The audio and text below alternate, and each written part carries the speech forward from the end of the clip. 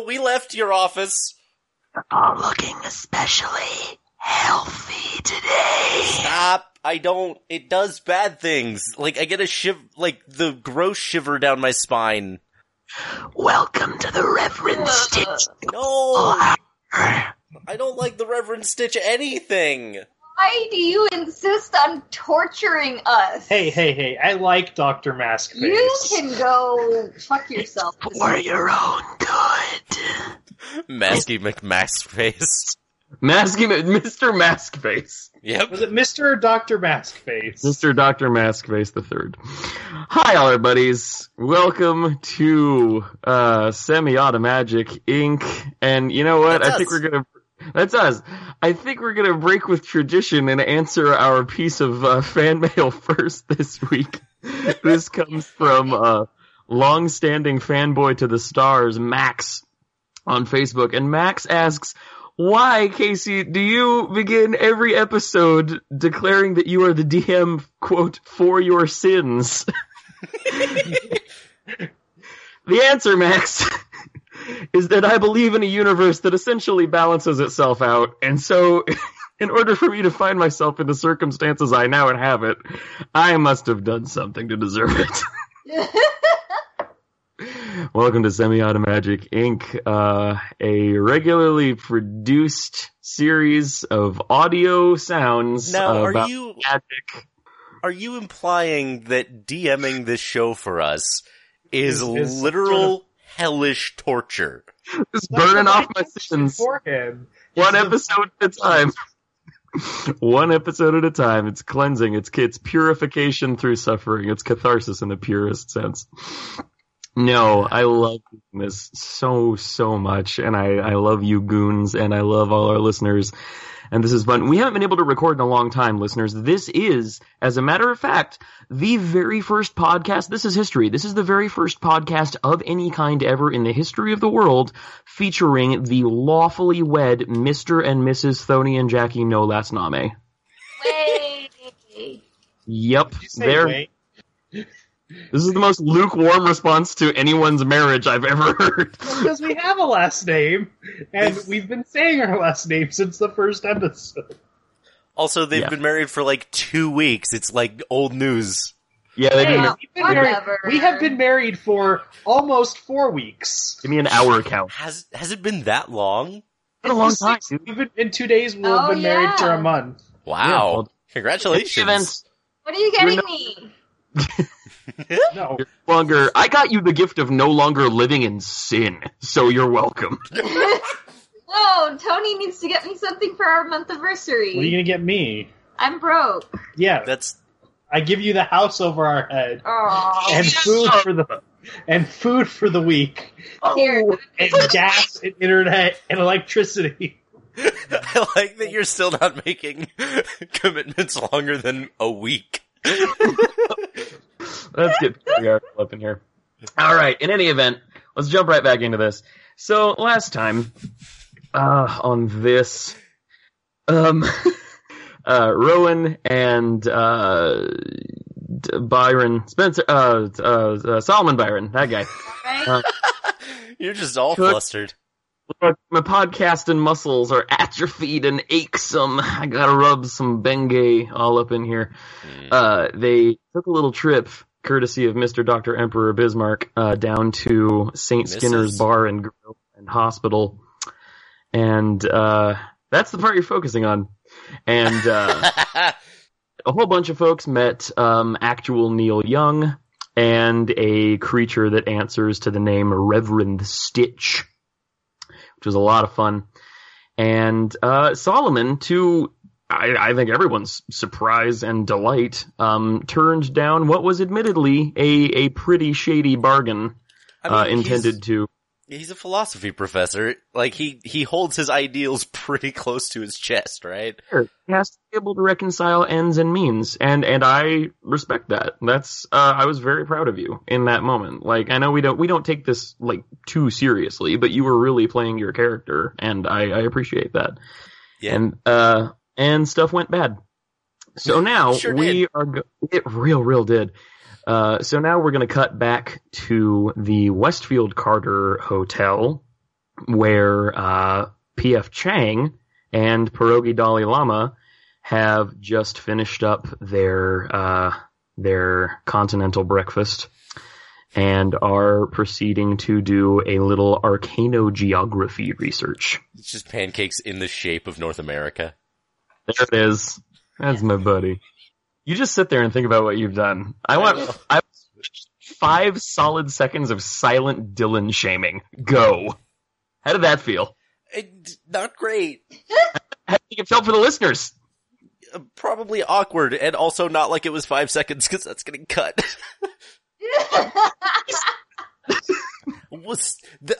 Look, to deal with the patches of silence in the show, I have to run it through a bot that truncates the silence, because otherwise it's just me going through and doing it myself, and that just takes a lot of time.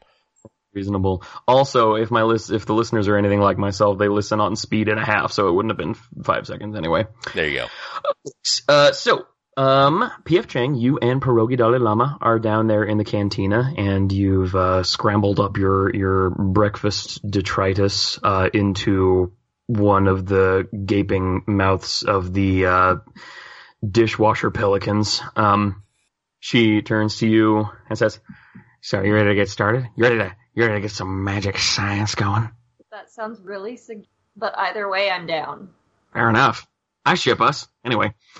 So, all right, is there anything you want to do before we get started? Because we're going to be down in the lab for a while. Like, don't you run a local business? How's that going? Well, I haven't seen plumes of smoke from that direction, so I assume things are going pretty good. Back to magic beans and the fairies. It's like Lord of the Flies. Yeah, just Diane is holding up the skull that she found out back. It may or may not be Sketchy Dave's. He wasn't using it. All right. So she says, "All right, then let's get our science on." And she gets this gleam in her eye that you've come to associate with her talking about science. You guys head down to the lab floor of the WC, which is where the Go There Circle was, and which is where Solomon went through his trials and tribulations, much to the delight of the listening public. Yeah, you guys get down, and it turns out that old Pierogi Dalai Lama has a lab of her own, which branches off the main What's-Us, and it looks like Mulder's office looks, but if everything was snapped to a grid. So it's not chaotic. It's very organized. It's just crammed full of stuff. Okay. And all of it is relating to mysterious geography and geology and, like, mountains that disappeared. And the one time France turned blue for a week. And just all kinds of mysterious mysteries. And she says, "Okay, so," they go over to a light box table, and she calls up the diagram that you guys are absolutely sick of seeing by now. And she says, "All right, so we've got these 3 primary points. We all know Theodore Preston, January Olander, Joel Heck, who was a very nice man. I'm very sorry about his quarry, but that's what you get when you deal with monsters. And we've got these intermediary points here that seem to represent these spirits or these agents of the Throne of Mist or whatever the hell Alta Zephyr and the Huntress and Mother Harvest were. So we've been looking into these locations, and they don't seem to have any particular significance here in the greater Landportlandian megalopolitan area, but they might be more significant in Fairy. So would you be comfortable doing a little research in the Never Never with me? Which, again, not as suggestive as I meant it to sound, but both yes. Fair enough. Let's rock and roll. All right. Let's go see a man about going there. And you guys stroll out of her office and into the office of one Desmond Yonwood, who is currently at his workbench, Holtzman style, just devices and Tesla coils everywhere, just going crazy. And she says, Desmond, my man. Oh, gosh, oh, pierogi Dalai Lama. It's great to see. I really wish you wouldn't call me that. Is that not your name? No, it's not. Okay, well, that's what everybody calls you. Anyway, what can I do for you? She says, all right, so you told me a little while ago that you think your Go There circle might be able to give us a glimpse into some other places. Oh, yeah, we can make it a looky there circle. Real easy. That'd be no problem at all. Just look through the circle. I fucking hate this guy. What do you have against Desmond Yonwood? A lot now. All right. Okay. So we're doing some research in these areas here, and we're going to need to get a glimpse into the Never Never. Do you think that this would be able to help us out with that? Oh, yeah, I don't see that being a problem. So I can't take you straight to the Never Never, because that would be ridiculous. Can't just tear through the walls of space and time. What am I, Duck Hubs? What's up? You can't. Can you? That remains to be. Move on. Fair enough. Anyways, so I think we can use the Go There circle to go ya there. And then once you're there, we can use another technology I've been using here, this limited extension astral projection, or the LEAP. And that'll be able to project you in the ferry for a very short duration expedition that you might be able to use to gather some information. Does that sound good? That sounds pretty good to me. What about you? You up for a ghost trip to ferry? Yes. Cool. All right. So I think we're gonna start with the top left one here, and she pulls up a map and shows it to Desmond. Says, we're gonna go, because this is the one we dealt with most recently, Mother Harvest. So we're gonna go to this place right here, and I think we discovered that corresponds to like an old industrial site or something. I don't know. I'm not really interested in where it is in the real world. No, yeah, that's fair. That makes sense. All right, so they talk over logistics for a moment, and then Desmond directs you guys over to the Go There circle, and you step inside, and the thing powers up a little bit, and it goes. A thrum of power suffusing the air. He says, all right, you guys might want to hold on to something. And both of you look around. There is nothing in the circle to which one could hold. I hold on to Peroa. Aw, fair enough. She holds on back. Just, all right, Desmond, they seem like a good idea at the time. Yeah, it's still a good idea. Have fun, bye! And he hits the big old button marked Go There. And much as before, the world dissolves around you, much as in an RPG battle transition screen. Just pixelation. The world around you being replaced piece by piece with what indeed does appear to be some sort of ruined industrial site. And the difference between when you were last transported by Go There Circle and this trip is that when you land on the ground, the circle maintains itself around you, inscribed in very angular script that looks a lot like circuitry. So there's still a circle of light surrounding you guys. And she says, okay, now, hey, Desmond, she reaches up and, grabs hold of one of her earrings. She says, all right, so Desmond, as long as we stay in this circle, we should be safe when we project into the Never Never, right? She says, I don't know that I'd put the words safe and Never Never together, like in ever context, but, yeah, sure. Okay, cool. All right, well, activate the leap, and we'll see what's cooking in Ferry. He says, all right, I'm gonna light this candle. And you hear him struggling with matches. This is my favorite joke, and I don't know why. He activates some other process, and okay, you know what? I don't know what makes you think I won't dissolve your marriage, Jackie. I'll do it right now. I'm going to lord this over you guys until the day I die. The runes... Fake Tony. The runes forming the circle surrounding you guys turn a neon violet and begin to spin around you very quickly. A sparkly, field of shining motes begins to emit from the lines of the circle traveling upward. And after they have passed, you can see that the world around you is now a very, very different place. When you landed in this area, you looked around and saw that it was, in fact, a ruined industrial site of some kind, like an old factory or something. And there were great rusted bones of machinery and buildings left to rot and ruin. And these forms are mirrored in the Never Never, except it's trees and broken stone and every skeletal ruin from the real world, the prime material plane, is echoed in fairy in some natural way. It is nighttime here in the Never Never, and you see on the horizon the most absolutely ridiculously enormous full moon you have ever seen in your life. It takes up probably a good third of the sky. Pierogi Dalai Lama. Crazy. What's up? The tides here are fucking crazy.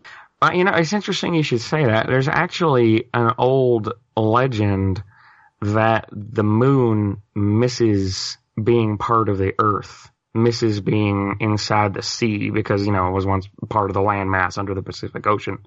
So that's been one of the metaphysical explanations for tides, is that they're two lovers reaching across space trying to reconnect and never quite being able to touch. And I never gave it much truck until just now, because I'm a magic scientist. But let me tell you, a moon that big makes me question a lot of things. She reaches up to her earring.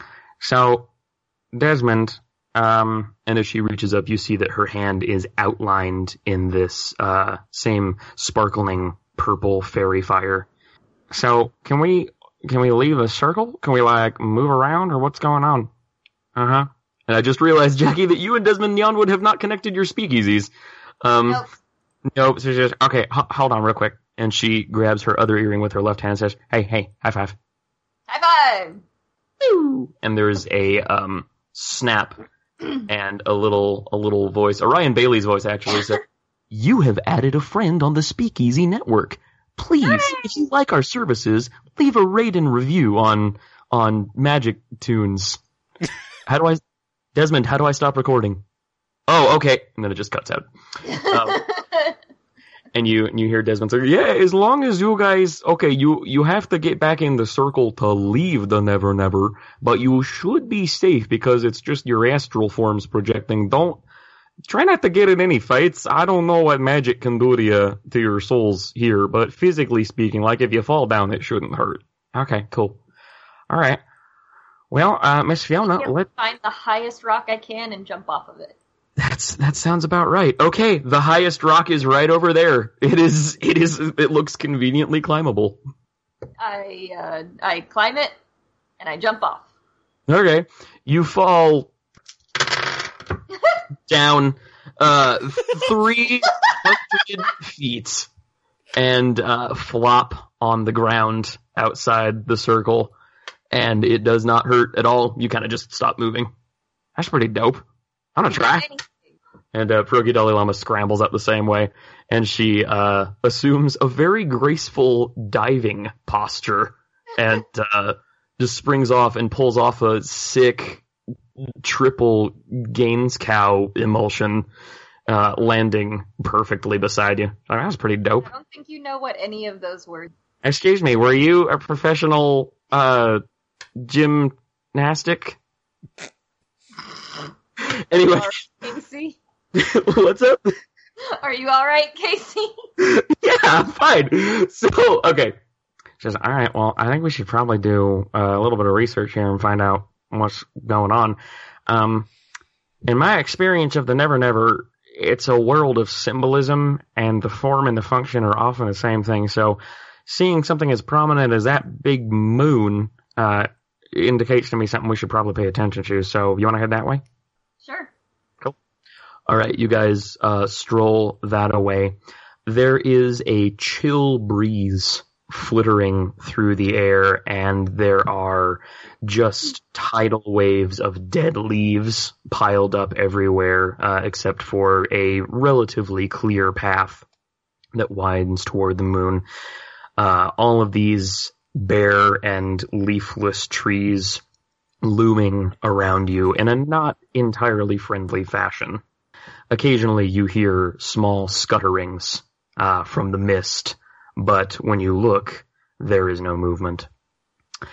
As you progress, you see that the area is slowly changing to a more developed aesthetic. There are great stone slabs forming something like a floor. There are broken pillars and shattered buildings, all of rough-hewn stone that appears to be brown, like some kind of sandstone,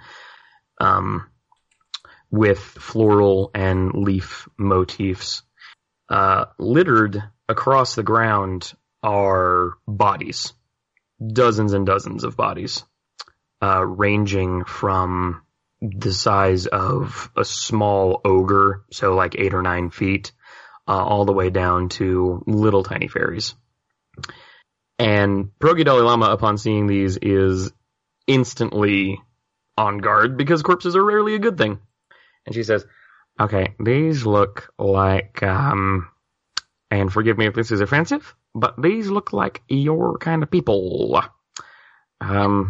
You think you could possibly figure out, like, are you getting any kind of vibe of what's going on here?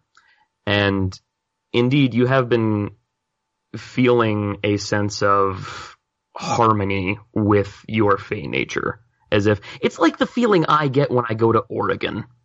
It's like you. No, I get that feeling. I feel that when I go to Cape Cod.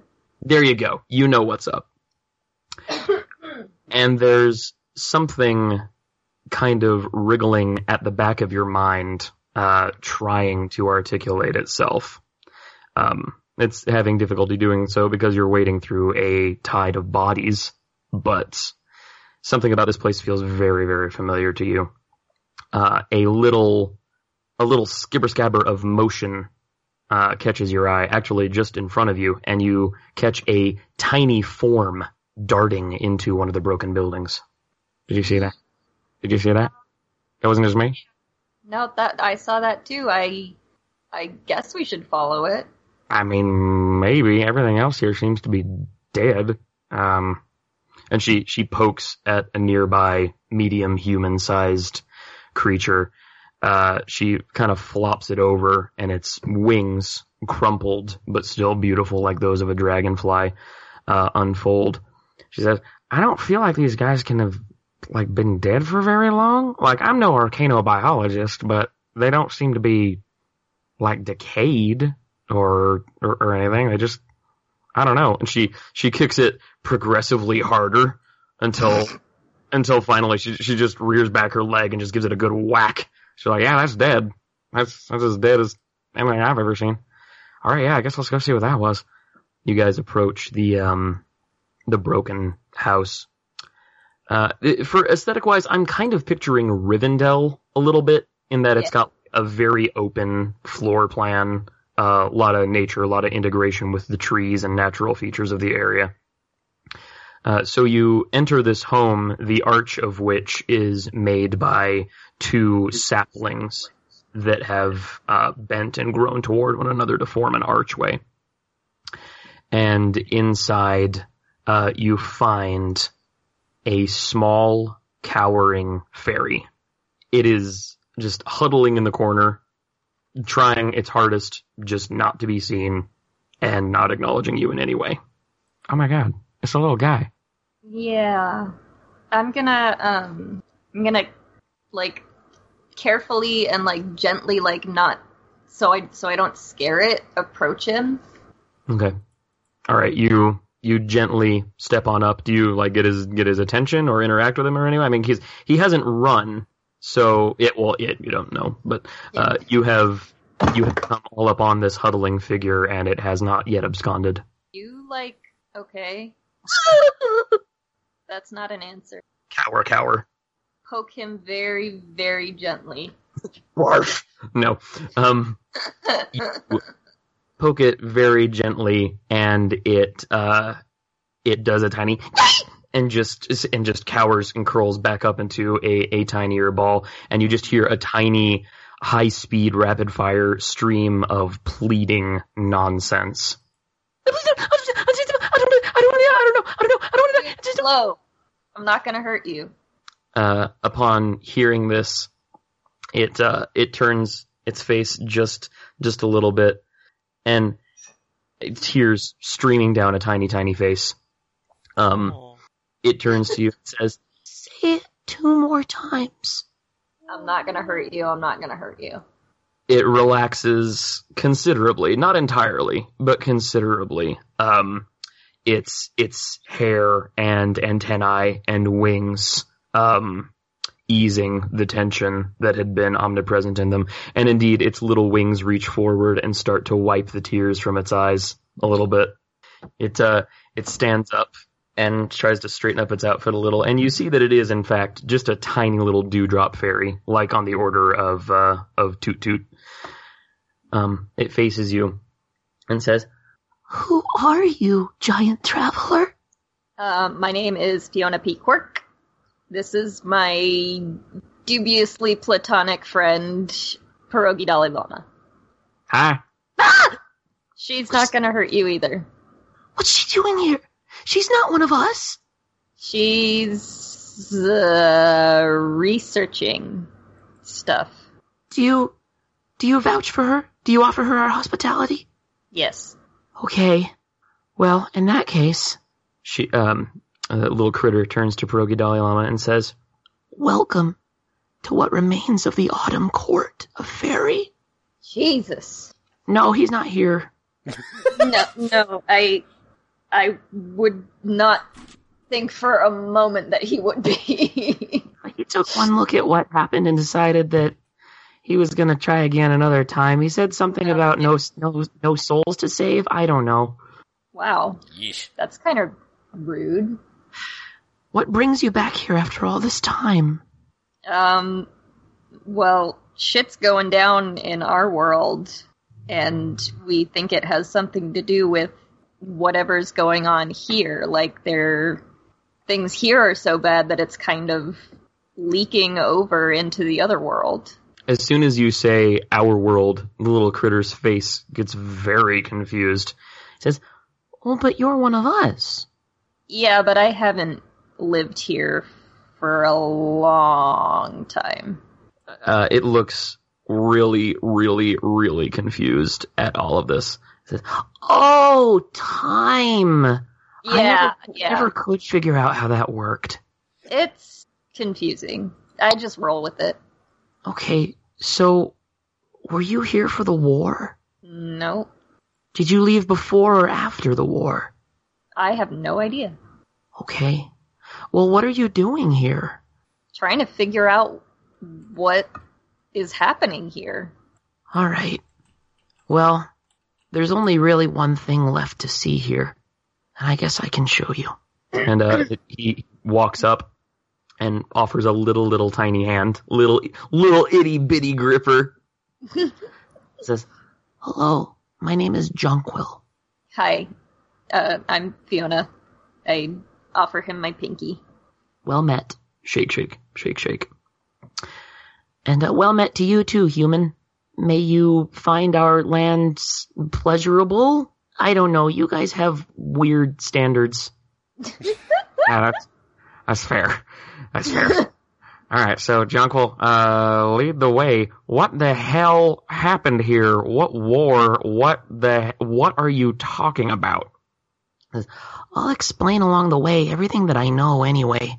I'm just a little guy. They don't tell me anything. They just told me to fight or run, so I ran.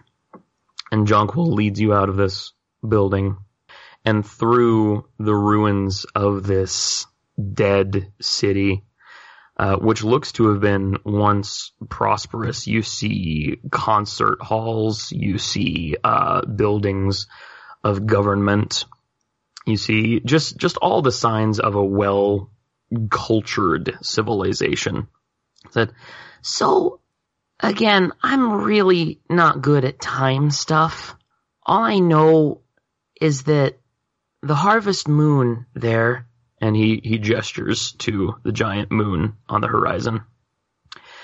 There was someone fighting over that, or fighting against it, and all I know is that I was an Autumn Fae, and so they told me that I had to protect it, but I'm just a little guy. And wandering through, you see that still this place is just littered with absolutely dozens of corpses. And Fiona, your fairy radar is getting hits left, right, upside down, and sideways. And you can sort of taste the auras and natures that still remain on these corpses. And the overwhelming majority of them seem to be Autumn Fae, much like yourself.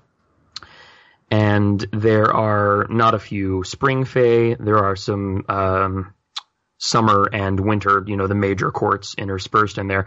And the ones from the Summer and Winter courts tend to be the larger and more powerful specimens, with strange and savage weapons. But they're as dead as anybody else. So, who knows? A thick mist suffuses the area, and it only begins to become more and more dense as you approach what looks to be the center of the city. When the invaders came, I didn't know what to do. I didn't know who to fight. I didn't know who I could trust anymore. And, our people aren't great at trust to begin with. Yeah. Everything changes, or doesn't change, but that's part of a plan. And I'm not very good at plans either, so I just did what everybody told me to, and I hoped it would work out for the best. And you reach the center of the city, and it has become apparent that this moon is not in the sky. That this is a giant globe of pale, creamy, golden yellow light that is, in fact, sitting on a pedestal in the center of town. I don't know who we were fighting. I don't know if we won or if we lost.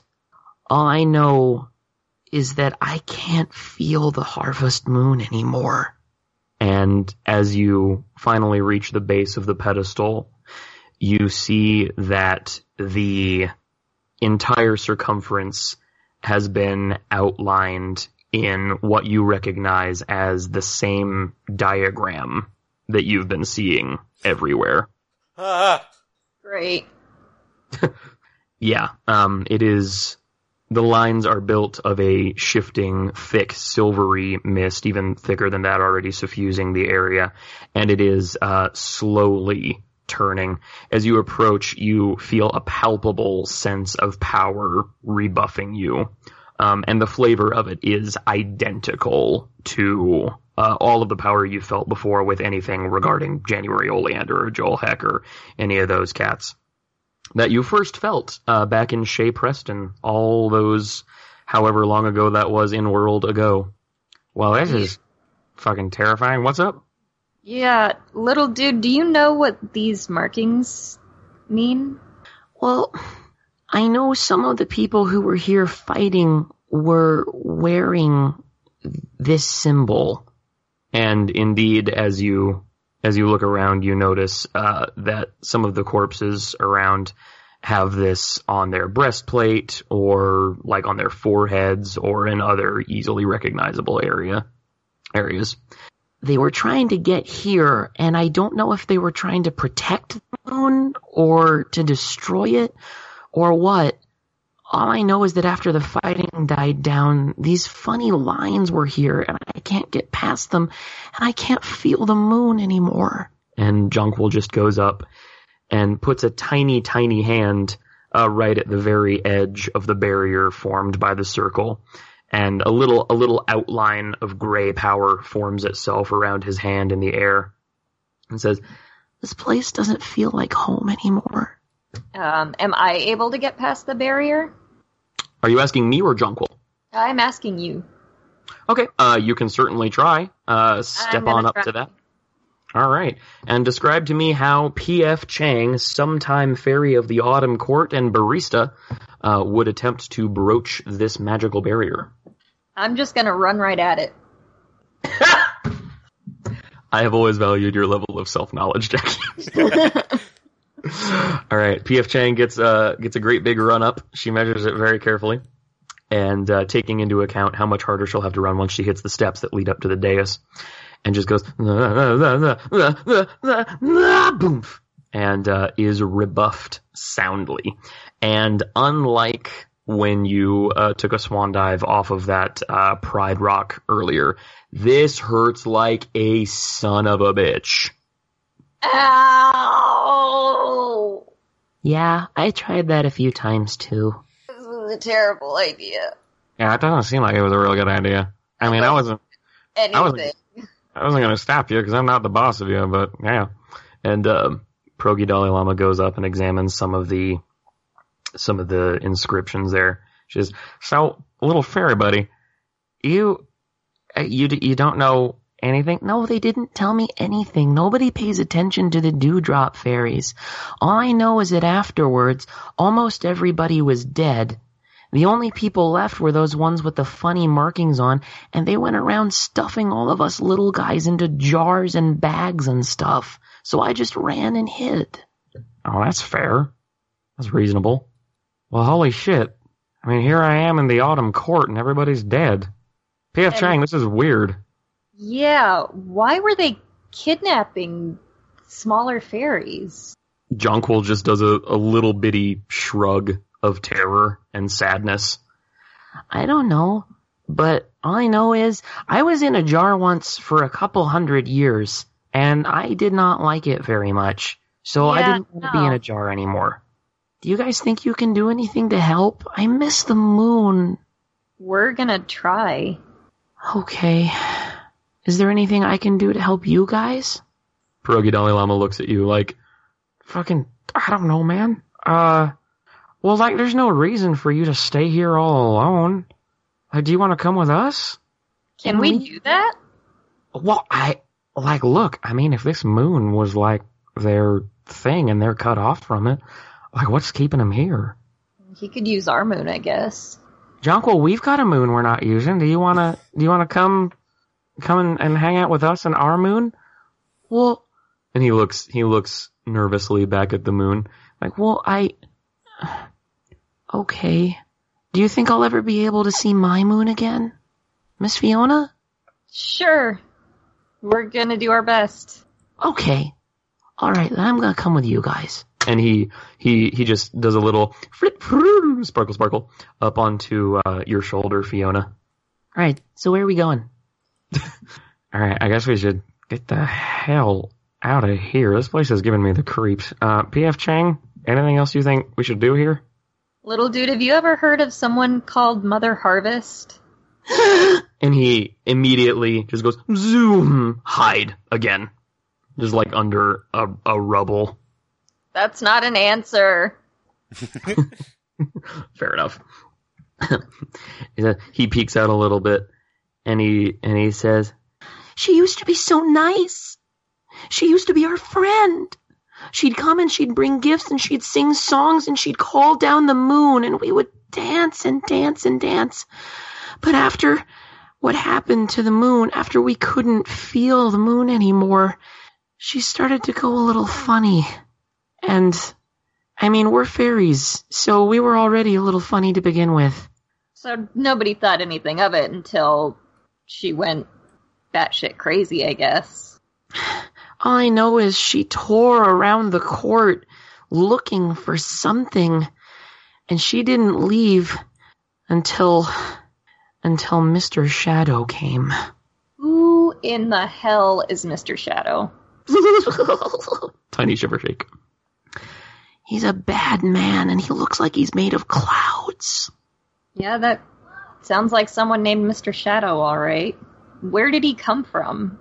He came out of the sky, and he talked to Mother Harvest, and I couldn't hear what they said because I was hiding, but he calmed her down, and he did some kind of magic involving a handshake, and she she knelt down in front of him and he touched her shoulders with his sword.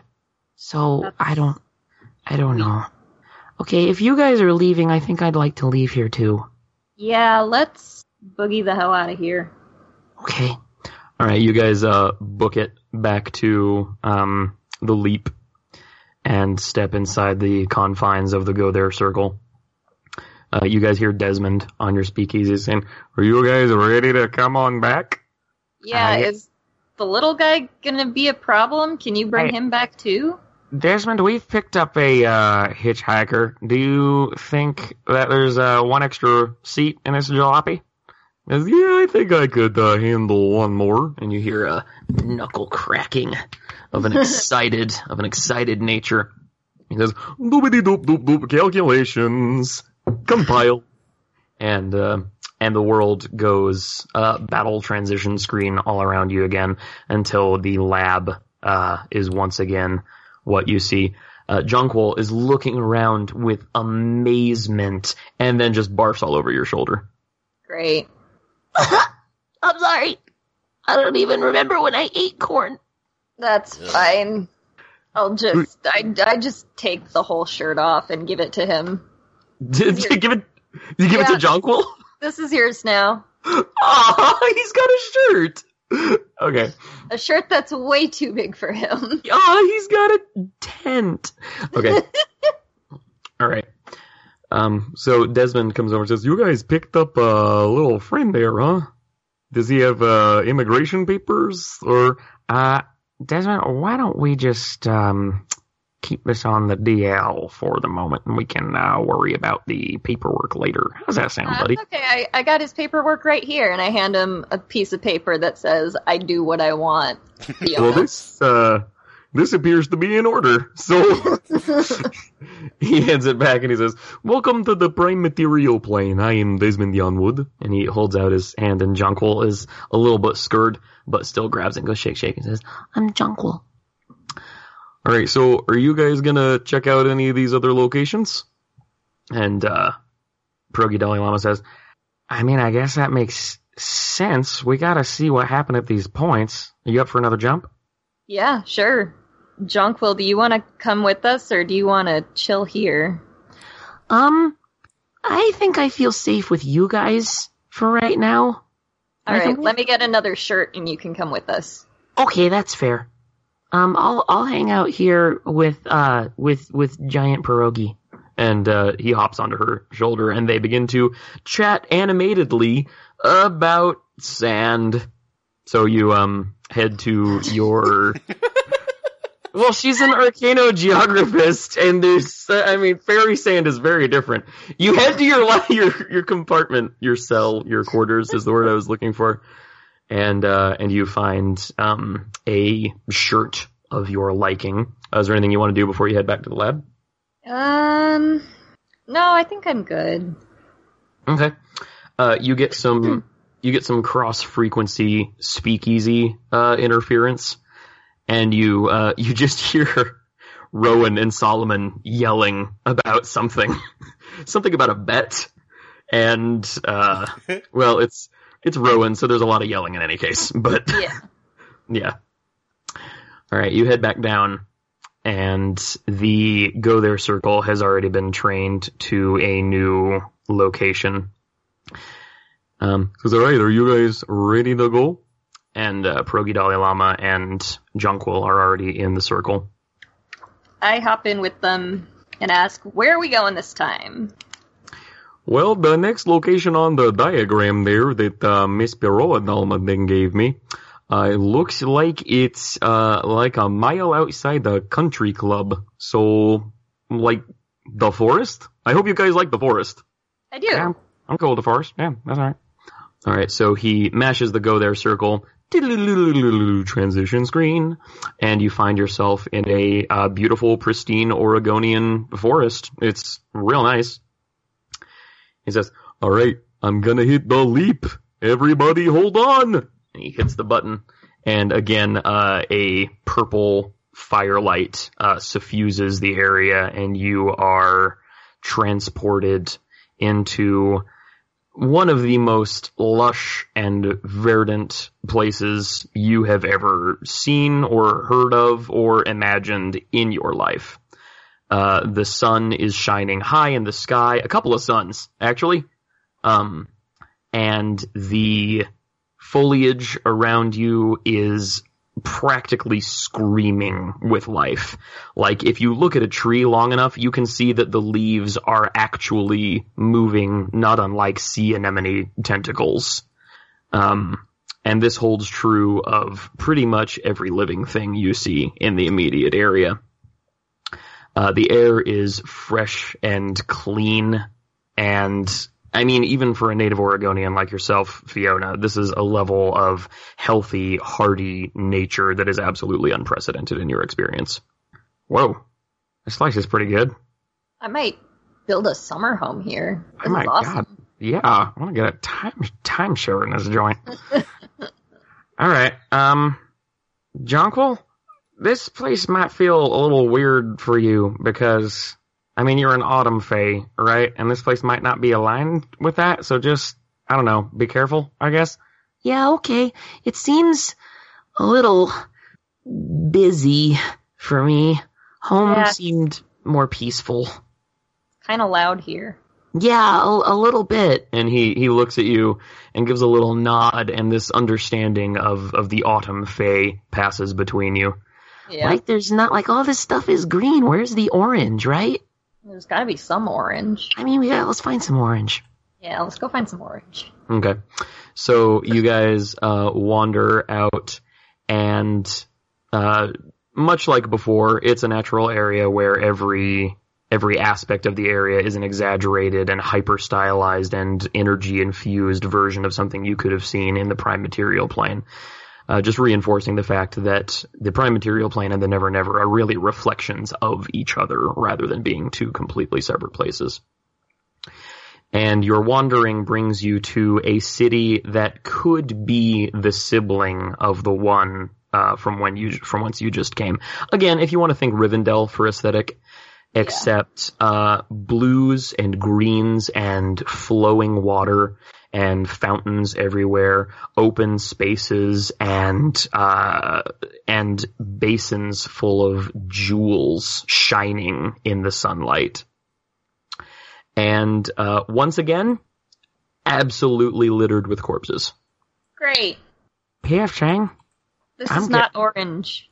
I'm getting a real bad vibe here. Yeah. Like, what kills fairies but doesn't destroy them? This doesn't make any sense. Not anything good. No, nothing good at all. Bless you, Dylan. Excuse me, sorry. A random sneeze just comes across the speakeasies. It happens all the time. You leave your channel open, it's bad. Yeah, Bless you gotta... Solomon. Thanks. My face hurts. Oh, don't worry. I'm very interested in that sneeze. Shut up! How did you get this number? Oh, I love Reverend Stitch. I don't think anybody high-fived you. I love Reverend Stitch, you guys. Anyway, all right. In this dead city, water still flows, life still seems to be abundant, and making your way once again towards the center of the city, wading through piles of corpses of all size and shape, again, just piles of weapons and equipment and strange magical jewels and amulets all over the place. In the center of the city, in roughly the same place you found the Harvest Moon in the last city, there is an absolutely enormous gushing geyser, a fountain that just burbles endlessly, cascading down. It's hundreds and hundreds and hundreds of feet high and looks like more water than any 3 oceans could use at a given time.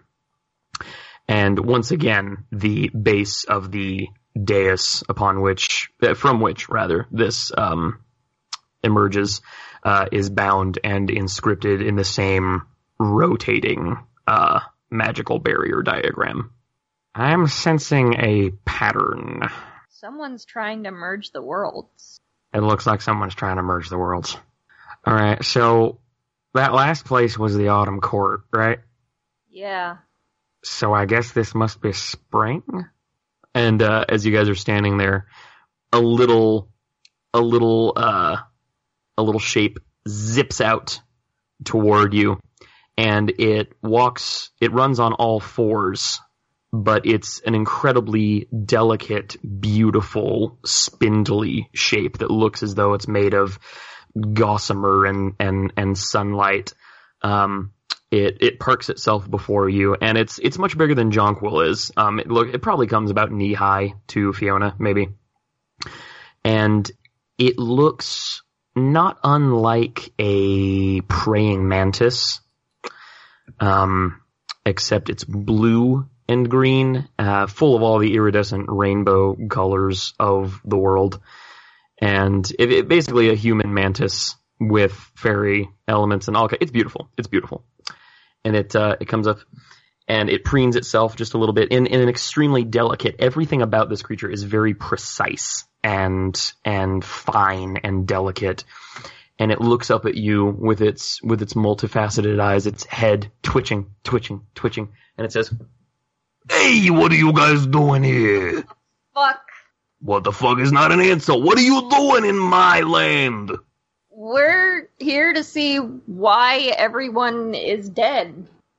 Everybody's dead because I killed them. And it gestures to itself. You can doubt whatever you want. You can ask one of the dead guys. What are they gonna tell you? Oh, I'm dead. Prove it. Hey, dead guy. Who killed you? Oh no, I'm dead. He holds up a little blade to his face so you don't see him saying it. Brisbane killed me because he is the biggest and baddest. Hey, Perot, do you think I can kick this guy in my astral form? It's really very definitely worth a shot. Yeah, I'm gonna punt him. Okay. Give me, how are you gonna do this? Is this fast? Is this strong? Yeah, I'm gonna do quick. Give me a roll. Swift kick to his physiology. Yeah, there you go. A swift kick to the mantis. Mantis gonads. Mantis gonads. Alright, give me that roll, girl. I got a 4. Okay. And he, despite having a very good quick, actually does not meet that. He makes to juke in just the opposite direction of your kick, but ends up going like right into it. He's just like, "You're never gonna hit me. I'm the boom."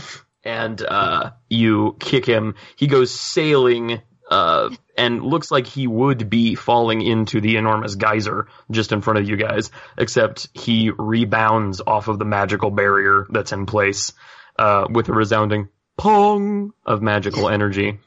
And he flumps back down in front of you, and he says, "Ha ha ha ha! You say that now." Alright, so I may have exaggerated about the Moitas. Yeah, you think? Did he just tap your aspect? Yeah, so I didn't kill none of these folks. Do you know who did? There was a lot of confusion. I remember that the big fairies, they was talking about, like, some kind of war, and I was like, that's great, I gotta find me a Goyle who's not gonna tear my head off after we get too personal, you know what I'm saying? Sure. Yeah, you ladies know what I'm saying. So, I had other concerns at the time. Now, before I know it, this place is overwhelmed with folks killing each other. It's a real bad scene. So I just hid out underground for a while, waited for things to cool off, and now I'm the boss of this town. By means of being the only person in this town? Yeah. Well, I think I'm the boss now because I just kicked your mantis gonads. Oh, damn it. Oh, a coup! There's been a coup! And he does this... I am the ruler of the spring court now. Oh, good. Yep. Everyone. Rowan's on the speakeasy. Exactly, Rowan. You feel a horrible surge of awful, awful energy go through you. All right. So the little mantis guy stands there and he says, all right. What is your first order of business as new ruler of the Spring Court? I want an apple. All right. And he scuttles off and scuttles back, and in each of his respective claw grippers, he's got a red apple, a green apple, a blue apple, and an apple and a pineapple. I want the blue apple. Okay, the blue apple is pretty dope. All right, awesome. All right, while you're munching on your apple, Pierogi Dalai Lama says, all right, Brisbane, hi, Pierogi human, what's up? So, like, after this war, she looks at Jonquil, was there some kind of harvest of the wee folk? Yeah, how'd you know? Some goons came along and started scooping people into jars and nets and stuff, and by that point, the prince had already gone off I know not where, so there was nobody left to look out for me, and I just hid. Whoa, holy shit, what, prince? Yeah, the Spring Prince. She turns to Jonquil real quick, says, Jonquil, was there a prince of Autumn? Well, yeah, but he was killed in the war. Oh God. What happened to the prince here, Brisbane? Well, yeah, he was killed too. The Autumn Prince was his son, and they were trying to defend each other.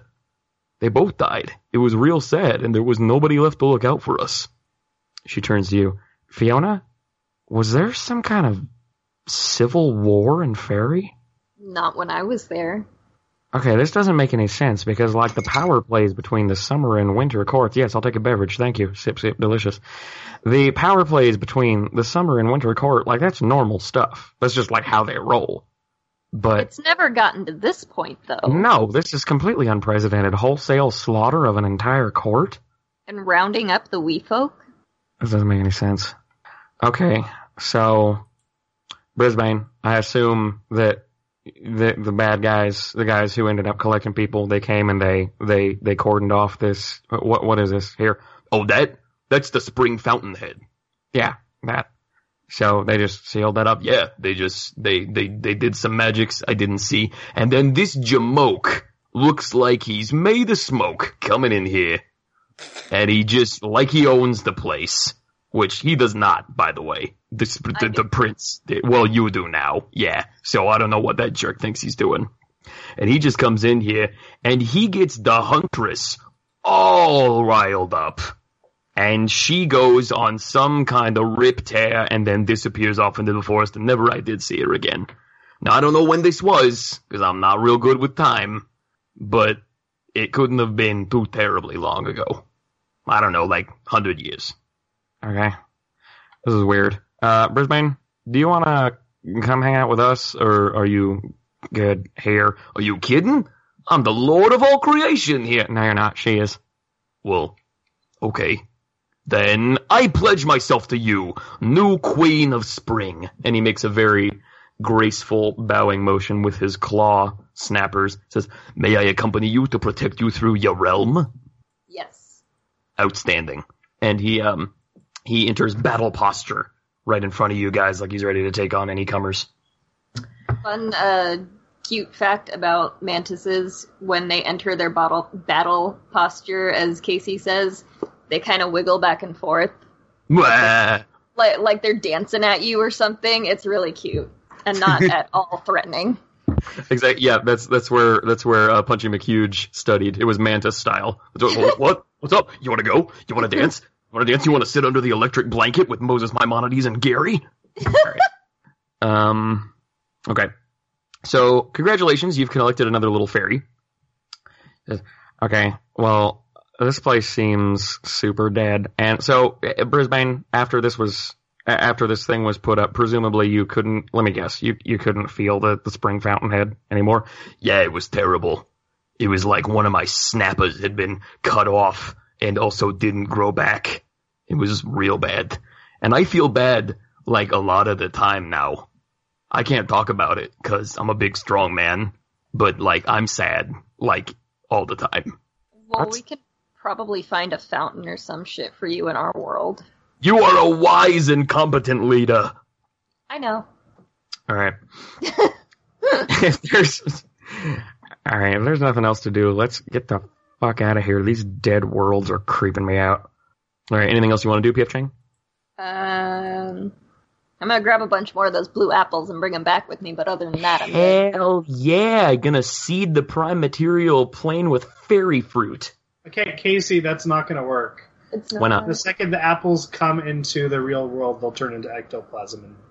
Yeah, I guess you're not wrong. They don't have any invigorating essence in them like Brisbane Then and I Jonquil just eat them all right now. Fair enough, and they'll turn into ectoplasm in your tummy. Cool. Okay, cool. So you guys head back to the Leap and then to the Go There Circle.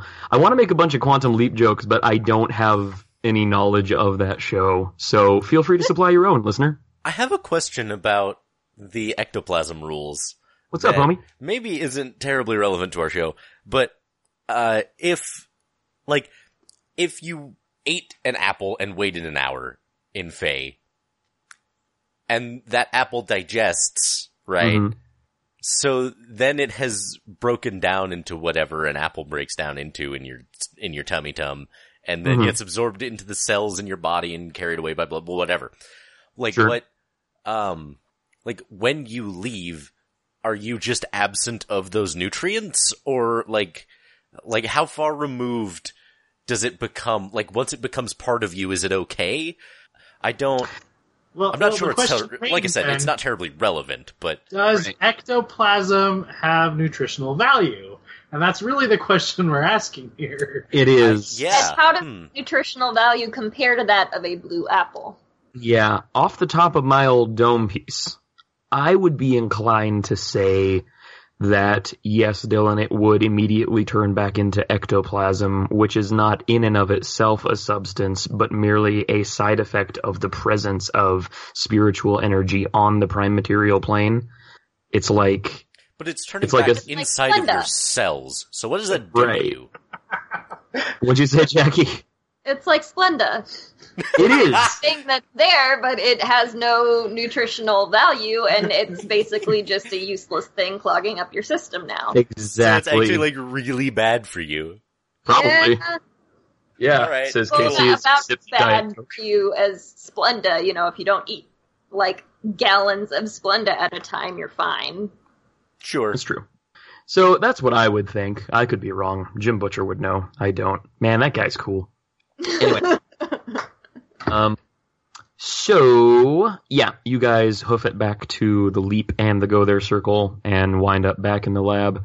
And Desmond, upon seeing Brisbane, just freaks out. He's like, you guys can't keep bringing tiny monsters back into my lab. I hand him another piece of paper that says, I do what I want. Damn it, this checks out. Fine. Right, welcome to the WC. And Brisbane's like, yeah, I'm part of a Majesty's entourage. Yeah, I'm a queen now, Desmond. Oh my. Well, I think we can get you a pay upgrade for that. Yeah! So I have I mean- a question. What's I up? want this just clarified. Jackie knows I'm the Prince of the Spring Court, right? The rightful heir to the Spring Court. I do, whether Fiona does or not. No, does Fiona know? That's what I want to know. Does Fiona know? I don't think Because there so. have been times when because the first episode, I used my last son of spring on the fucking tiny folk in her coffee shop to make it clear that I'm a fucking Prince of the Spring Court. Oh, then she just doesn't care. Is that really what she just doesn't care? Yeah, I Also- mean, you're not there, and I kicked the current ruler in the Mantis Gonad, so, I mean... What were you going to say, Casey? Well, I was going to say, Thony, that's an important point that I don't think we've ever really clarified because we want Rowan's past to remain somewhat mysterious until such time as we need it clarified. Mark J. Cat! Celebrated local cat Denmark J. Cat is making an appearance. Thony, is Rowan a prince of the Spring Court or the prince? I had been under the assumption that he was a prince, like he was one of the nobility and such, but No, not like the... Because my aspect is the last son of spring. Right, which would automatically kick him up the ranking some. So it's not like he was born for the throne, but by dint of being the last. So I know I talked about his backstory a little bit. I don't know if I said it on in an episode or to you guys before we recorded an episode. But the backstory is that his mom escaped during the Civil War. They gave birth to him so she would have a scion in case she did die. Right. So she probably did have sons, whatever. Okay. But They may have died, I don't know, but Okay. he So is Rowan- whatever's left. Yeah, so Rowan is a Prince of Spring, but probably not the one to which Brisbane was just referring, not the capital No, P. yeah, and I knew that. That's not. My question is, Jackie's calling herself the rightful queen of the Spring Court, and I'm like, is she aware that I'm royalty or not? I mean, it's like Fiona to just say, "Yep, this is mine now." Yeah, that's what I'm going to say. Even if she is aware, she'd do it just for the lulz. yeah, Yeah. Okay. So you guys are back, and Desmond looks at you guys and says, "You guys seem real shaken up. Like, what's going on, you guys? Is there something I should be worried about?" dead people Dead people. all over the place, everywhere. Yeah, Desmond, there's some bad stuff going down, or that has already gone down. Well, I mean, you can handle bad stuff, Baroa. No, this isn't like that. This is different. This isn't just something that Wake and I are going to be able to clean up in the space of a week or so. I don't know, man. We need more data. Can you set the go there circle for the last node on the diagram? Oh yeah, no problem. I've got it preloaded here in my queue. And he does some fiddle faddle over there. Says, all right, the final node on the what's this here appears to be a graveyard. Isn't that nice? Great, more dead people by default. And Brisbane down there is like, I'll defend my queen from any dead fools what comes step into her shoes. And Jonquil continues to just be terrified, but glad that he's, no longer actively alone in a dead city. Like, all right, I guess let's do this. We got spring, we got autumn, we got science. Let's see what waits on the other side of Fairy here. All right, Desmond, hit the thing. All right, 3, 2, 1, go there. And he hits the button. And doodle-loop, battle transition screen. Doodle-loop. And you guys, it is in fact a spooky, ooky graveyard. Not a for reals graveyard, which would of course be meticulously maintained and lovingly cared for. But this is like a silly symphony's graveyard full of skeletal trees and broken headstones and such like, and looks to have been abandoned some time ago. Okay, this bodes. Desmond, I guess you can just go ahead and do the thing. All right. He hits the other button, the purple fairy fire, once again for the third time, goes, and the world around you is instantly consumed by thick, flowing mist, the kind that you have come to recognize by now, certainly. There is no visible structure around you. There's no wildlife, no trees, no graves, anything mirroring anything you had seen in the real world area. There is, however, a path leading off into the shifting, flowing twilight. That's great. I feel like good sense would say go the opposite way of that path, but I also feel like we kind of have to follow that path. I mean, we gotta, yeah. Man, I do not feel good about this. No, I don't really want to go there, but Fiona, of course, your fairy radar is just lighting up all over the place with the particular flavor of magical energy that you've come to expect from dealing with anything related to the Throne of Mists. Like, it is filling your magic sinuses. It's like, all right, let's go, I guess. And you guys take off down the pathway. All around you in the mist are darting shapes and fleeting shadows, echoes coming seemingly from nowhere with no original sound, fading out just as you hear them, just enough to turn your head and realize there's nothing there. A dozen times you guys feel as though you hear footsteps behind you, but just when you stop to look, only silence. Jonquil is actually riding Brisbane like a horsey. It's pretty cute. It's pretty cute. But they're both actually clearly terrified, and kind of walking along the ground between you guys for protection.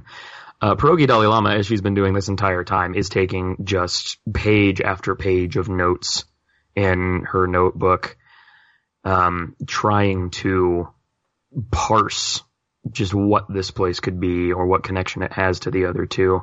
Because one thing both of you know for certain, this is definitely not the Summer Court, and it's definitely not the Winter Court.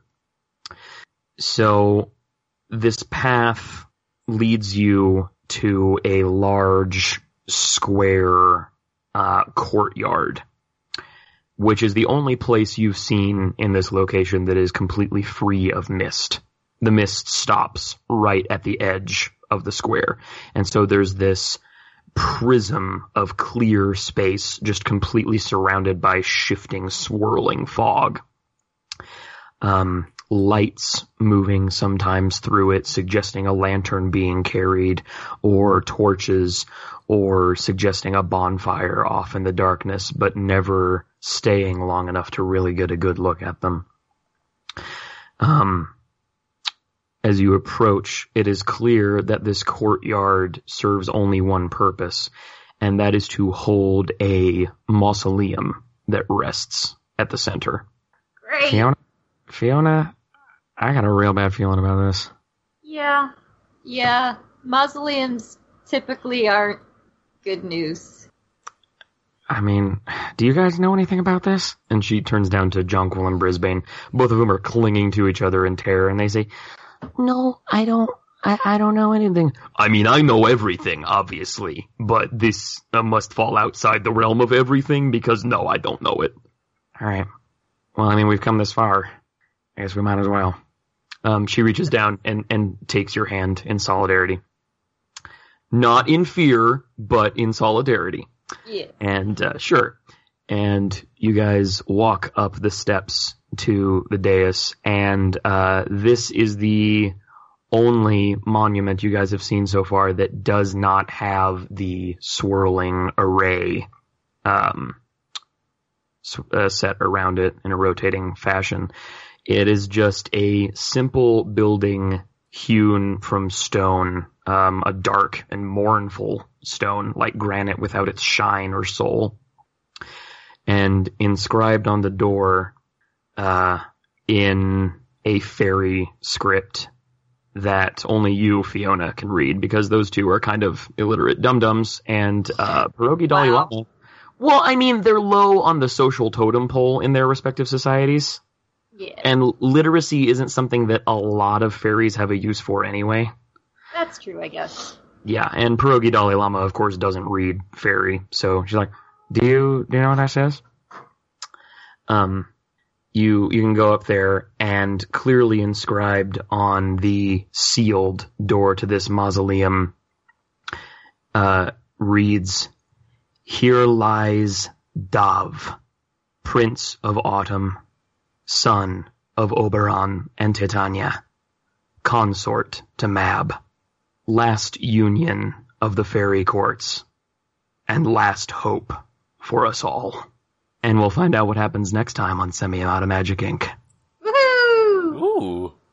Fancy. Yeah. Thanks for listening, all our buddies. Thanks for joining us for an exposition episode, everybody. We'll do some stuff next time, I promise. We love you all. Find us all on Facebook and Twitter and the Tumbleface space and all kinds of things. And we love to think what you hear and the other thing that I meant to say. We love you all and have a great 2 weeks. We'll see you next time. Mwah! Bye. Bye, everybody. Bye.